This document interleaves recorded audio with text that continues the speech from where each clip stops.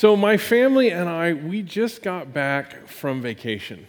Now, we were in the Adirondack Mountains, a place I spent a lot of time as a child, and it was amazing.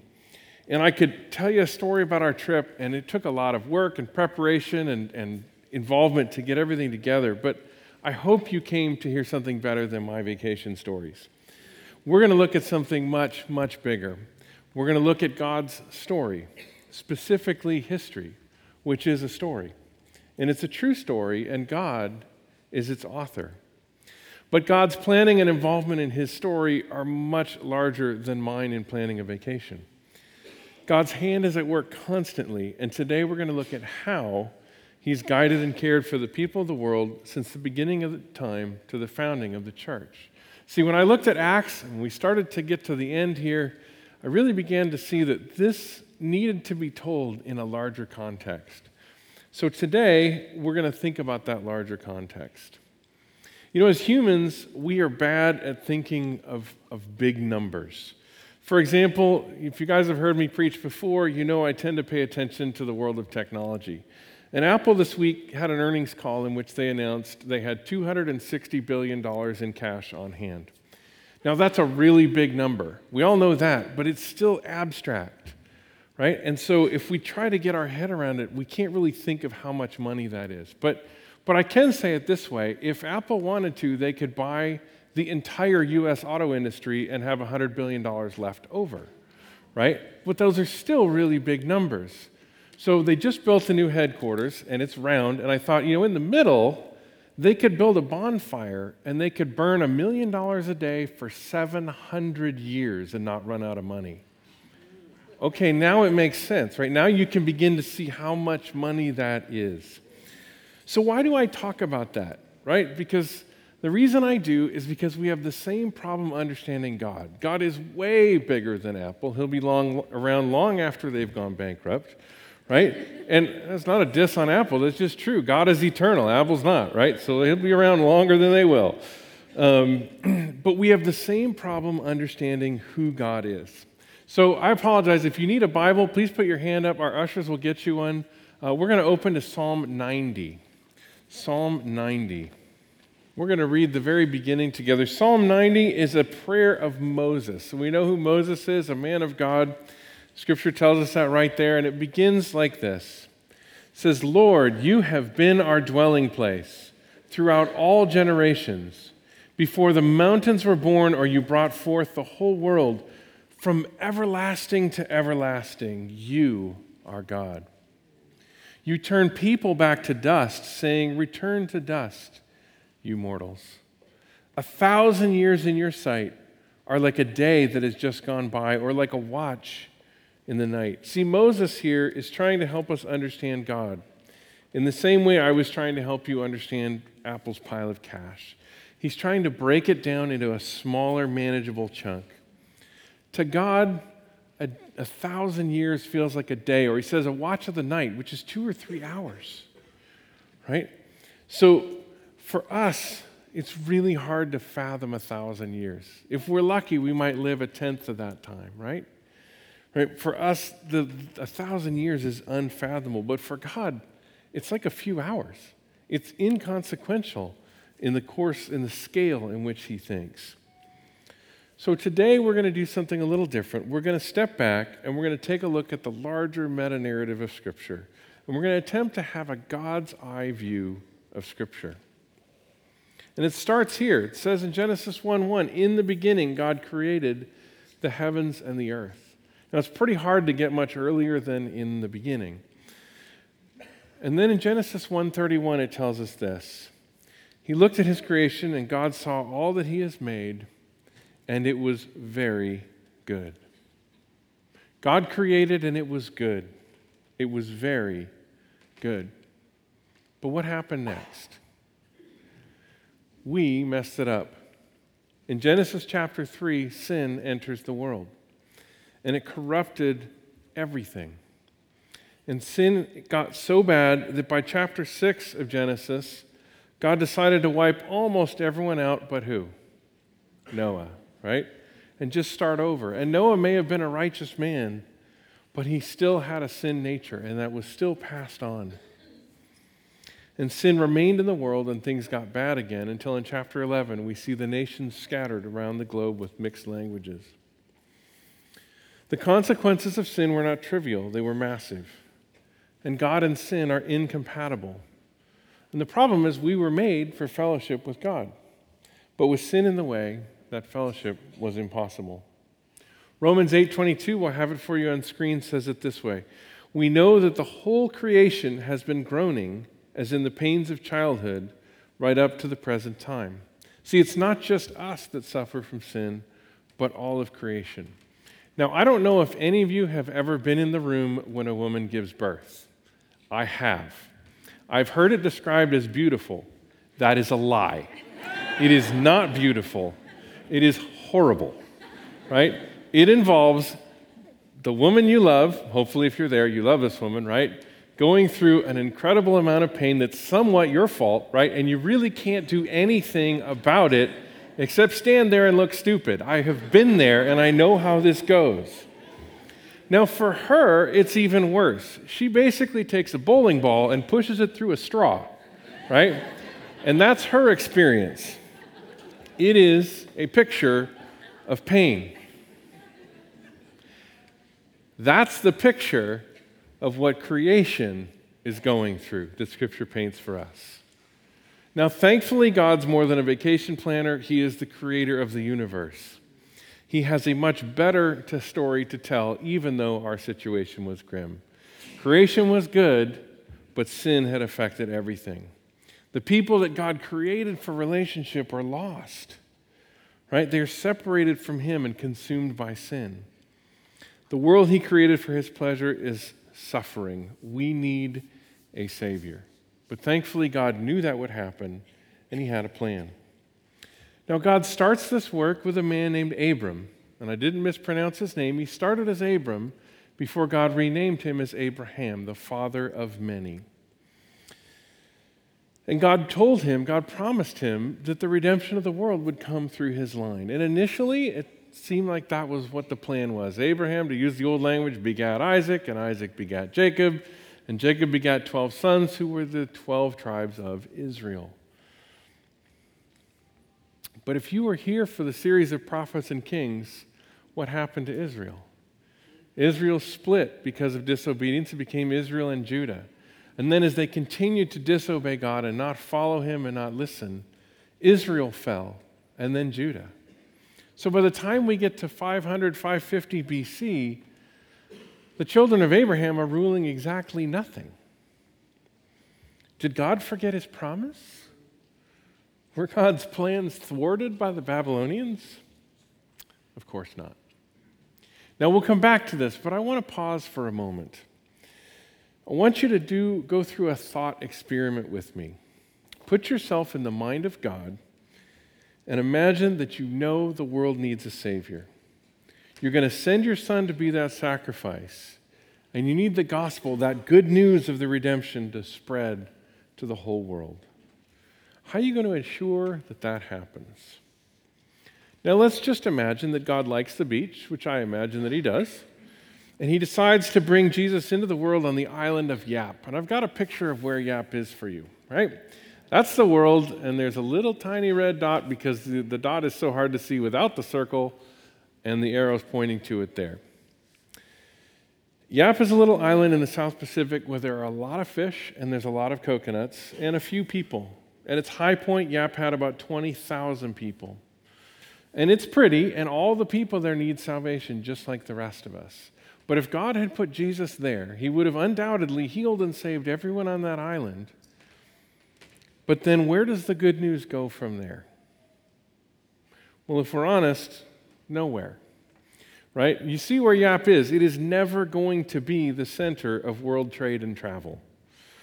And even if the story did get out after all these years, a couple hours to God, right? If the story finally gets out, how would we treat it?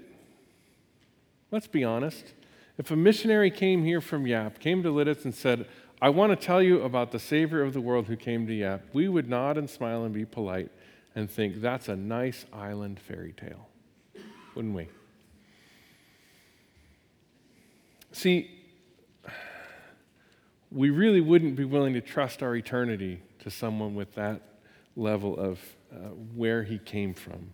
Jesus can't come to the world just anywhere. He needs to come to the right location at the right time for the witnesses to be credible and for the word to spread. But here's the problem. As of 500 BC, the kingdoms of Israel gone, and the world speaks a vast number of languages and is widely spread out. Now, one thing that is really cool, I noticed this actually this morning. So I mentioned where Yap is, and you see that. But if you look at Africa, right in the middle of our map, and to the north you got Europe, and then you got Asia, and all of that space, the largest single landmass, right? And where is Israel? Right on the northeast tip of Africa there, right in the middle of the largest landmass on the planet.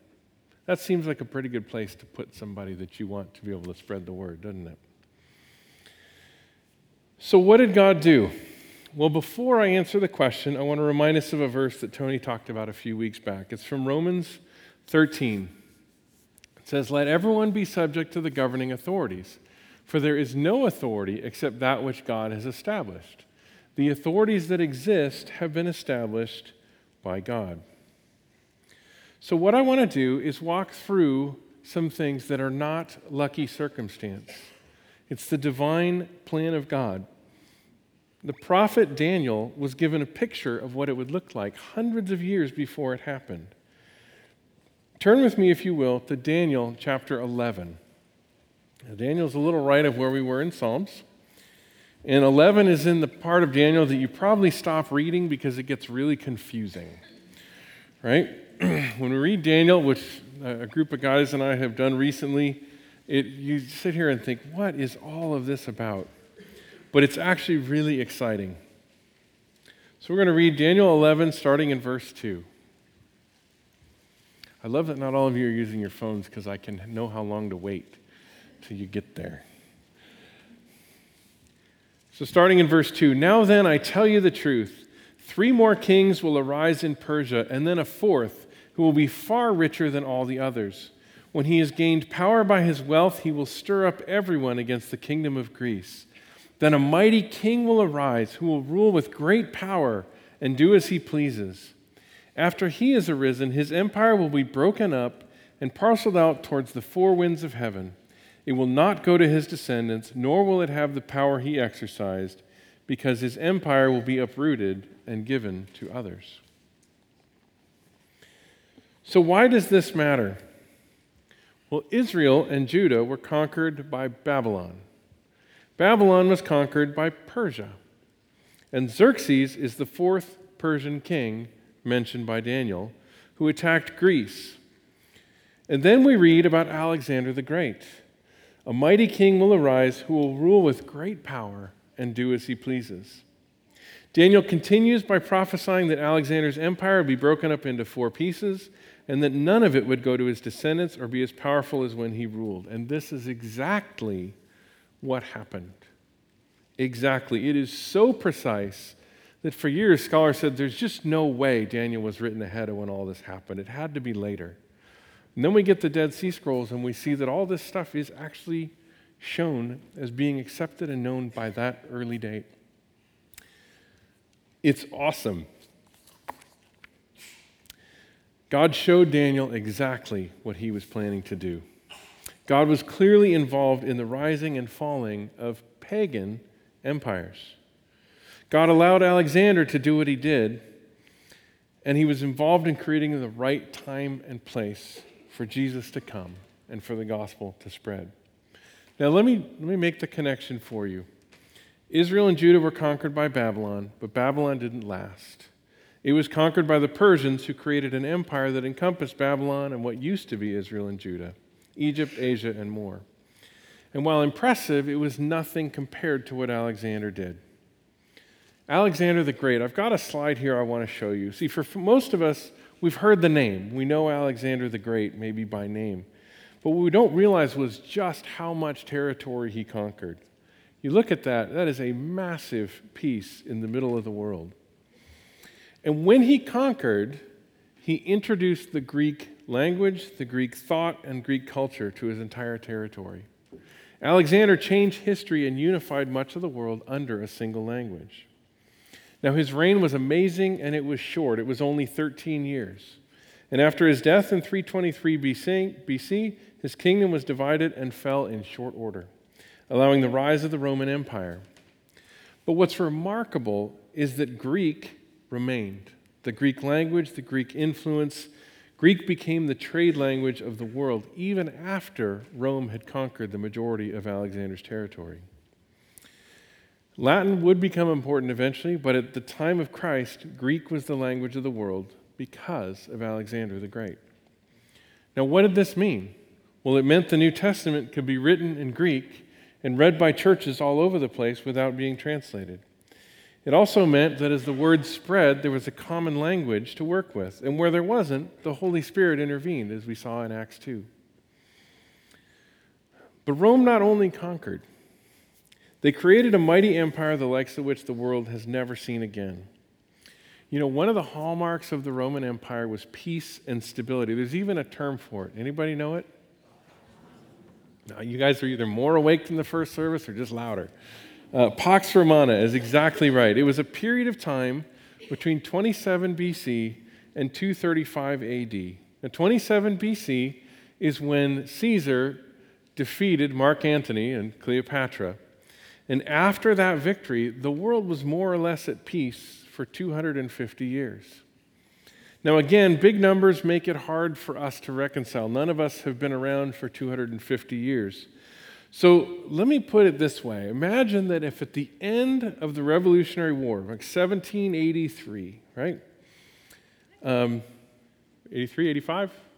1780s, how about that? Let's not argue my dates. So if at the end of the Revolutionary War was the last time the United States had used our army, in fact, in that time, we've had about 100 conflicts, whether it was with Indian nations or various wars all the way up to World War I and World War II being massive engagements. There have been about 100 times when the U.S. military has been involved in a conflict in that 200 and however many years we're at now, almost 240. So we're getting to 250, but we're not there yet. That entire time, the Roman Empire was at peace. One of the elements of securing peace was an army that was mobile. In order to hold an empire that large, you need a lot of troops. And the innovation that Rome brought to the world was a system of wide roads. Let me show you one. This allowed them to move their armies around quickly and allowed you to have a smaller army because you could move the troops to where you needed them. But one of the cool things about roads is they're not only for the use of the army, right? These roads opened up the empire to trade and to travel. So this system facilitated trade throughout the empire and allowed for safe movement of people over great distances, something that was previously very dangerous. These roads were so well built, many of them still exist, and we can show you what they look like. It is this system that brought about the phrase, all roads lead to Rome. And let me show you a picture of where those roads connected. You can see the black roads all over the Roman Empire, and then the green being all the shipping lanes and the sea things that Paul was not afraid to make use of. See, all roads lead to Rome wasn't just a saying, it was true. From Rome, you had access to the entire Roman Empire and beyond. Quite literally, the gospel's arrival in Rome was the beginning of its journey to the ends of the earth. Right? So we're talking about the third part, journey to the ends of the earth. When Paul reaches Rome, that is the beginning of that spread to the uttermost parts. Now, to be clear, Rome was a pagan empire that worshiped false gods. Rome was an enemy to the church until the conversion of Constantine. But despite the resistance to the gospel, Rome was a tool that God used to spread the gospel to the very ends of the earth. Now, my wife told me after the first service, this is a fire hose of information, and she's right. We've covered a lot in a short time, but let me just try to recap. God created the earth. Sin entered the world. The nations are scattered. A promise is made to Abraham. The nation of Israel rises and then splits into Israel and Judah. Israel and then Judah fall to Babylon. Babylon falls to Persia. Persia falls to Greece, and the world learns to speak Greek. Greece falls to Rome, and the world enters a period of peace and stability. Rome builds a system of roads that connect all points of the empire, and then Jesus comes, is crucified, and then resurrected. And then the church is founded. And now we hit Acts. Acts has been an incredible journey.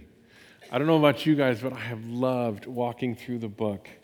From the ascension to Pentecost to the healings to Stephen, all the incredible things that happened in the early days of the church are exhilarating. And then Paul enters the scene, and we get a picture, an eyewitness account of his missionary journeys. Now, we've been following Paul as he took the gospel everywhere he went, and it culminated in his arrival in Rome. Paul reaches Rome around 61 AD, and according to Acts 28, verses 16 and 30, Paul was placed under house arrest for a period of about 2 years and allowed to receive visitors. And that's the end of the book of Acts. For more information on what happened next, we'll have to look elsewhere. Now, if you remember last week, Dan showed us Acts 1:8, where we are told to be witnesses, and he showed how the book is broken into 3 pieces. Now, maybe you didn't notice, but our series was broken into these 3 pieces. The first one, Paul's movement that changed the world. The second one, right, the unexpected reach to all people. And finally, the journey to the ends of the earth. Did any of you notice that I did something sinister there? No. This is not about Paul, right? But we tend to read Acts like I changed these graphics, that it's all about Paul and about Paul's journeys. In reality, the book of Acts is about the church, right? Paul is more like the best supporting actor in the movie. We see him a lot and we hear him a lot, but it's about the story of the church and the gospel. How does it begin? Well, in Acts 1:8, he says this. Jesus says, "But you will receive power when the Holy Spirit comes on you, and you'll be my witnesses in Jerusalem and in all Judea and Samaria and to the ends of the earth." Matthew recorded for us the words of Jesus when he commanded us to make disciples of all nations. And now he's unpacking this for his disciples so they understand their marching orders. The gospel is for everywhere. It's local, it's regional, and it's global. And then in Acts 2, the Holy Spirit comes at Pentecost and the church is founded. This is the plan to spread the good news throughout the world, to build a church whose mission is to make disciples of Jesus and to spread the word. There is no plan B. Now, as we've worked through Acts, we've seen how God used persecution to spread the gospel to Judea and Samaria, and then we got an eyewitness account of the early ministry of the church, including the missionary work of Paul.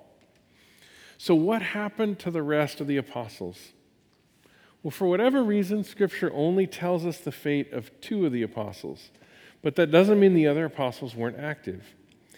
In fact, early church historians do record what the other apostles did.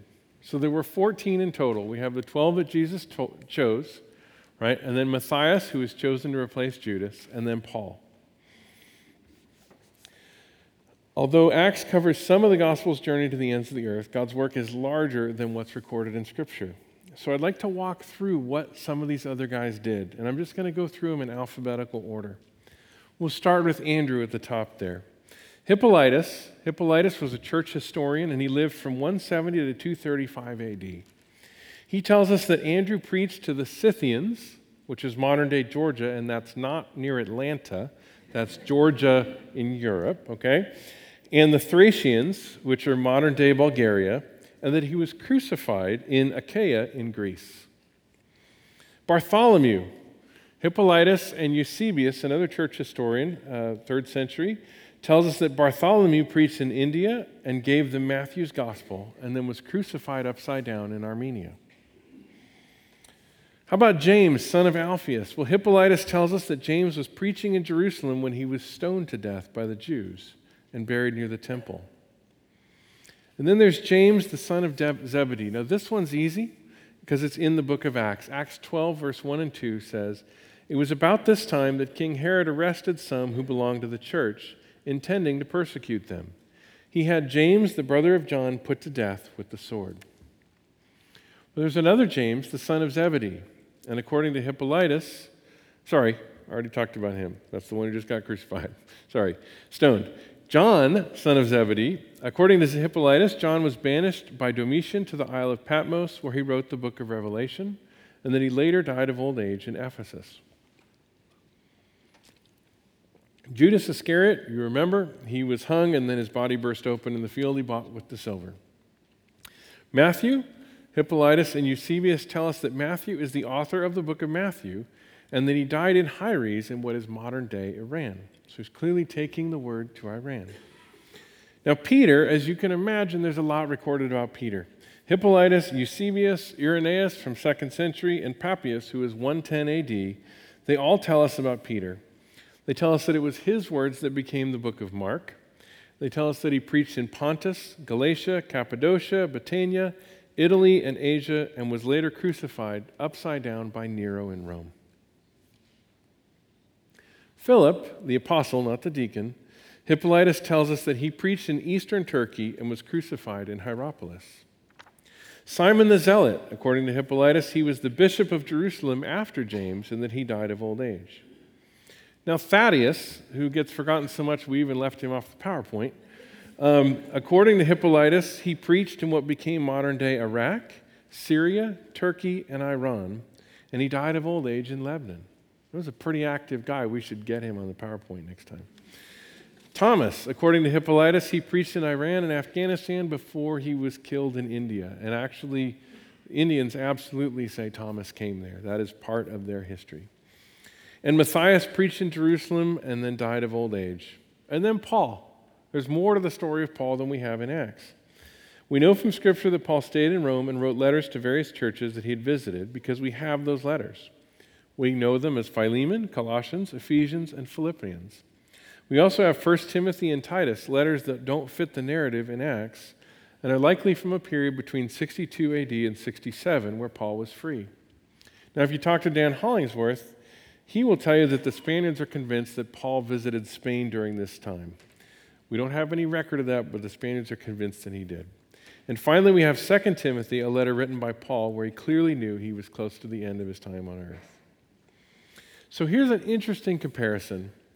Here's a map of the missionary journeys of Paul, okay? Now, if you look at this map, you can see he starts from Jerusalem and he goes west. And ultimately, he takes the ship and goes all the way west to Rome. And if he went to Spain, he went even further west. And how was he able to travel so far? Well, if we go back to that image of the Roman roads that we looked at earlier, you can see that Paul had roads and trade routes that would be very easy for him to use to get all throughout the empire. And whether or not Paul physically went to Spain or elsewhere is irrelevant, because from Rome, the gospel, which is the main character in our story, was able to spread one person at a time in any direction over land and sea. Rome was the gateway to the ends of the earth, and as the gospel took hold in Rome, it naturally spread throughout the empire. Think about that. A pagan empire that hated Christians, burned them, killed them, horrible things happened, and yet God used Rome to spread the gospel. Now let's look at where the other disciples went. Right? Peter and Andrew, they went west. We've got a slide that's going to show us. They're the ones that went west. Everyone else more or less went east. The trade route to India would have carried Bartholomew to India, and the trade route through Iran would have taken Thomas to Afghanistan and then up to India. All those disciples, all those areas I talked about, they preached, they went east. So how does the church go from 120 people at Pentecost to an unstoppable force despite fierce opposition from ruling powers? Well, in Matthew, Jesus said this. Jesus looked at them and said, "With man this is impossible, but with God all things are possible." And then in Colossians, let's turn there. Colossians chapter 1. Ross read this during worship and didn't know I was going to use this in the sermon today, which is just awesome. But let's look at Colossians chapter 1. We'll start at verse 15.